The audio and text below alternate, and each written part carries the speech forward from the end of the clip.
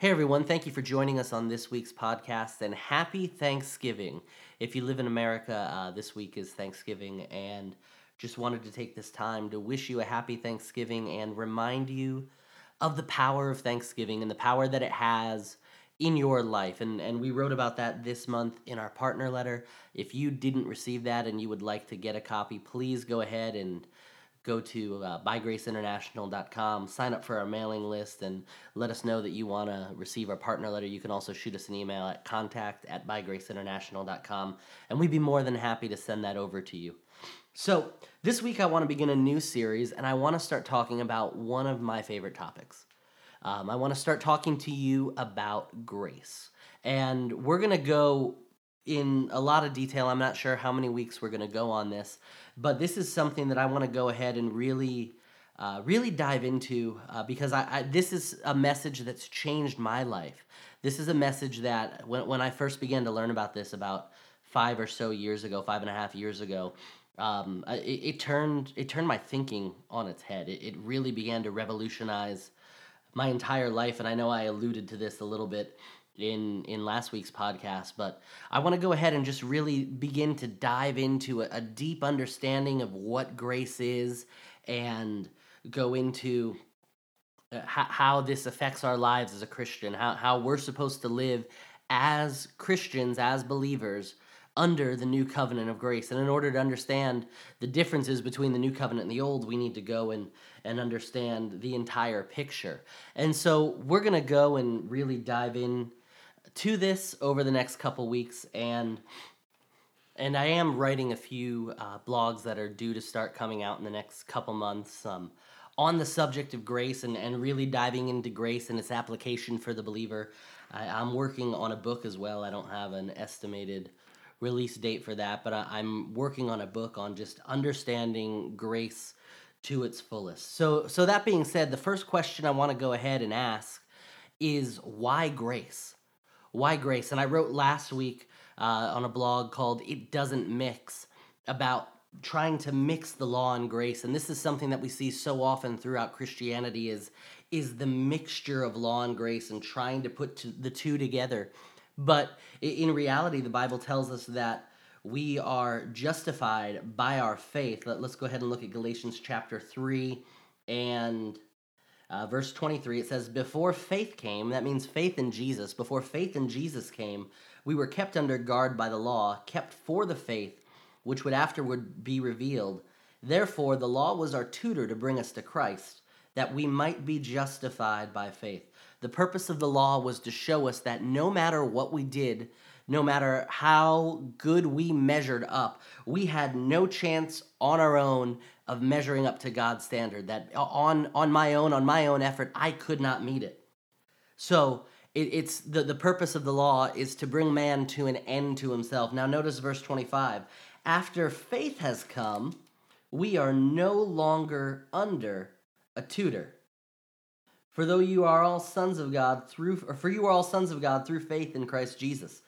For as many of you were baptized into Christ have put on Christ. So notice that after faith has come, we are no longer under a tutor. Notice that you are not under a tutor anymore. No longer do you have to go and try and live your life by measuring up to some external standard of holiness. Now, a lot of people are going to stop me right there and turn this off and say, well, he's just saying that we don't need to live right and you can go ahead and lie and cheat and steal and do whatever you want. And I'm not saying that at all.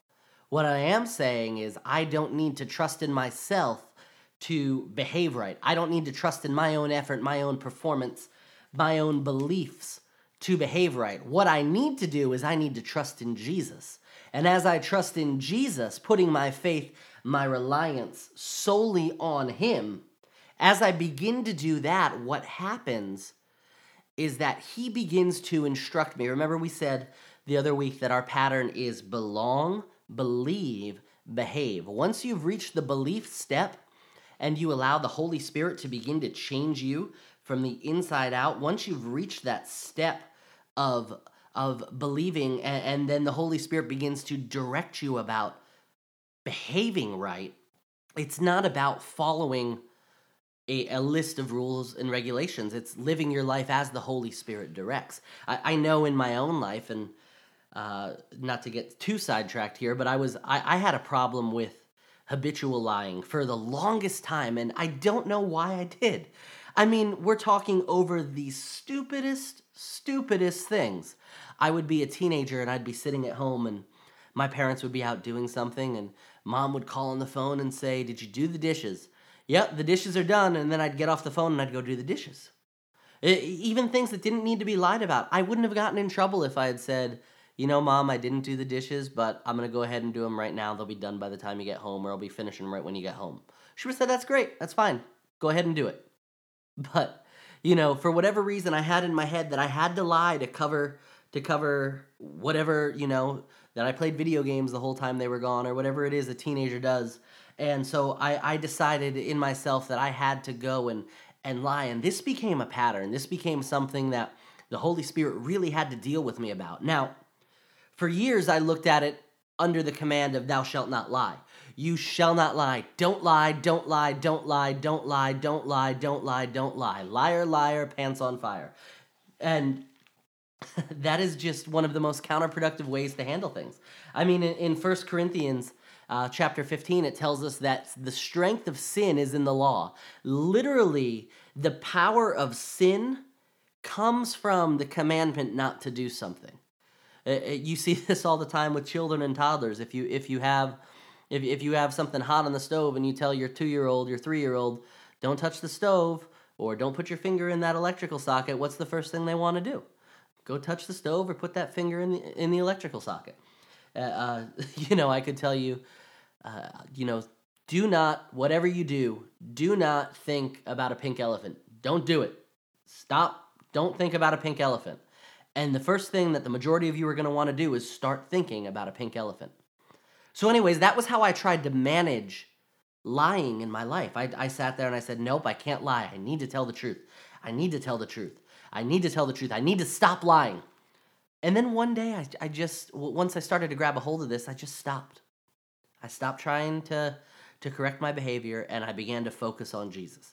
And I began to worship him. And I said, "Holy Spirit, correct me if I'm ever off course. Correct me if I'm doing anything wrong." And the Holy Spirit began to show me how to adjust my my language and what I would say, so that I wasn't lying about things. I wasn't habitually lying about things that I didn't need to be lying about. And it got to the point where, as the Holy Spirit began to go and correct my behavior, he'd give me a little nudge when I'd say something. He'd say, "That was a lie. You need to make it right." And I would go and I'd stop myself and I'd say, "I'm sorry, what I just said to you wasn't true. What really happened is such and such." And it came to a point about 2 years ago, I want to say. I was working and I was going to send an email to a coworker. And I'm going to send the email and I'm telling them, "Yeah, the document you need is attached here." And my plan was to fire off the email and then go attach the document. And then once I attach the document, be good to go, right? By the time they read the email, the document's all attached. And the Holy Spirit stopped me before I hit the send button. I kid you not. He stopped me and he said, "If you click send on that email, you've just told a lie." And I stopped and I said, "What do you mean, Holy Spirit? What do you mean?" And he said, "You said in the email that the document was attached, past tense." And I said, "Yes." He said, "But you're planning on going and attaching it after you hit send, is that correct?" And I said, "Yes." He said, "So, from your perspective, it is not yet attached. That is a lie." And I'm telling you, this type of conviction from the Holy Spirit about changing your behavior couldn't have come under the law. The commandment to "thou shalt not lie," do not lie, do not lie, do not lie, do not lie, never gets you to that point. I stopped in my tracks and I said, "Oh my God, Lord, what have I what have I been doing? Forgive me, Father." And I went and before I hit send on the email, I stopped and I went and I attached that document. And then I reread the email to make sure that I had done everything I had said I had already done in that email. And then I went ahead and sent it off. And so, don't go ahead and think when we say that we're not trying to manage behavior, that we're not concerned with behavior. Don't don't get it confused, because behavior is important, but the way to live your life right under this new covenant of grace is to live your life at the direction of the Holy Spirit. And he will always lead you and guide you in conjunction with the Word of God. So I said all that to take us to Galatians chapter 5. And Galatians 5, Paul is writing here, and I'm just, again, laying a foundation for why grace? Why do we need to focus on grace as New Testament believers? And, so many Christians, so many churches go and they preach this message of salvation. And the message of salvation is great. And they preach it that you are saved by grace through faith. That is absolutely the truth. You are saved by grace through faith. You didn't do anything to earn your salvation. But then this is where the modern church has gotten it wrong. They twist it and say you need to maintain your salvation by your works. You need to maintain your salvation by measuring up to the standard of the law. And again, churches don't go and hold everyone up to the entire standard of the law. It's a customized version of the law that we've gone ahead and customized to fit our own needs. Galatians 5, and let's go ahead and start in verse 3. Paul's writing here, he says, "Again, I testify to every man who becomes circumcised," and he's not talking if you were circumcised as a baby. He's saying that every man who becomes circumcised under religious obligation, who becomes circumcised, he's a debtor to keep the whole law. You have become estranged from Christ. Another translation says that you have become alienated from Christ by attempting to be justified by the law. You have fallen from grace. You have fallen from grace. By trying to maintain a standard of holiness based on the law, Paul indicates that is what falling from grace is. Falling from grace doesn't mean you sin. That when you sin, you fall into grace. The Bible says where sin abounds, grace does much more abound. But you have fallen from grace when you try to measure up and to maintain your standards for behavior by going to the law. The law is powerless to do what the Holy Spirit desires to do through you. James goes ahead and he tells us that if we sin in one area of the law, that we're guilty of the entire thing. So notice that he's not even talking just about the Big Ten. The Big Ten are important, but he's talking about the entire law. If you miss it if you try to keep the law, if you try to measure up to that standard, and you miss it in one area, you wear some mixed fabrics, you have some pork for lunch, you have some barbecue ribs for, whatever, some bacon on your cheeseburger. You have missed the law in one area, and now you're guilty of the entire thing. How crazy is that? You see, this is the impossible standard to which the law has set. And we're going to go in the next couple weeks and begin to look at the standards throughout the Bible leading up to the new covenant of grace. But this is the impossible standard that the law has set for us as believers. It's gone and it's told us that you must do right in order to get right. You must behave in order to receive all the benefits. And that's not at all what the case is. The New Testament doesn't tell us that this is how we're supposed to live. In fact, look at Hebrews chapter 8, starting in let's go ahead in verse 7. The writer of Hebrews says that if the first covenant or the law had been faultless, then no place would have been sought for a second. And he goes on to say that he's going to make this covenant with the house of Israel, or spiritual Israel, and write their laws on his laws on their mind and write them in their hearts. And he will be merciful. Notice this. He says, I will be merciful to their unrighteousness, and their sins and lawless deeds, verse 12, I will remember no more. I will be merciful to their unrighteousness. Did you know in the Old Testament that God was not able to be merciful to your unrighteousness without a sacrifice? They had to go and every time you went and you sinned, you had to go and bring your sacrifice and offer it up to God in order for God to be merciful to your unrighteousness. But God said, no more.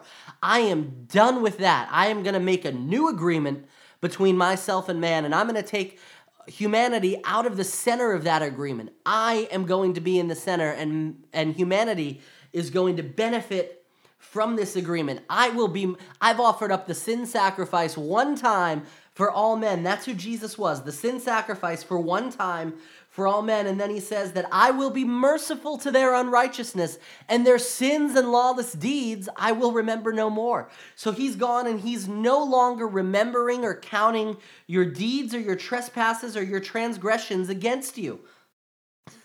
How exciting is that? God is no longer doing that. He said, under this new covenant of grace, you have one responsibility. Your job is to believe. Your job is to believe. All you are required to do is believe. Let's go ahead a few pages over in Hebrews chapter 10 and verse 10. It says that by that will, or by the will of God, we have been sanctified through the offering of Jesus Christ once for all. One time for all time, Jesus Christ was the final sacrifice. If there was a final sacrifice, that means there's no need in you going and offering up another. If he was the final sacrifice to wipe out all of our sins for all time, and once he did that, let's go in verse 11, Hebrews 10, verse 11. Every priest stands ministering daily and offering repeatedly the same sacrifice, which can never take away sins. But this man, referring to Jesus Christ, after he'd offered one sacrifice for sins forever, the one sin sacrifice has been offered forever. Your sin problem, the issue with sin, has been settled in your life. It's up to you whether you choose to receive it. Now, verse 12, continuing there, once he'd offered the one sacrifice for sins forever, sat down at the right hand of God. He sat down at the right hand of God, from that time waiting till his enemies are made his footstool. For by one offering he has perfected forever those who are being sanctified. Do you see how exciting that is? God has perfected you once for all time. You are being sanctified, and he has already perfected you. God sees you as perfect in Jesus Christ because of what Jesus has done for you. All that's left for you to do is sit down and enjoy it. So, with that being said, we're going to pick up here next week and begin to dive into the prior covenants before the new covenant and look at the agreement between God and man, and how God went and God had to operate, and how God dealt with man, and how it was all paving the way for grace to come into your life. And I really think that this will begin to change your life if you'll let it. This message of grace, I know for myself, it set me free, and I believe that it has the power to do the same for you. Well, thank you again for joining us. Again, happy Thanksgiving. Enjoy the holiday. Spend some time with your family. Enjoy the turkey or whatever foods you choose to enjoy. Watch some football if that's your thing. And check out our website. It's bygraceinternational.com. You can also check us out on Facebook, Instagram, Twitter. We're at all of those at bygraceintl. So go ahead and check us out there. It's really the best way to stay up to date with everything that we're pushing out on a weekly basis. We've got tons of content coming to you. Thank you again for joining us, and we hope you have a blessed week.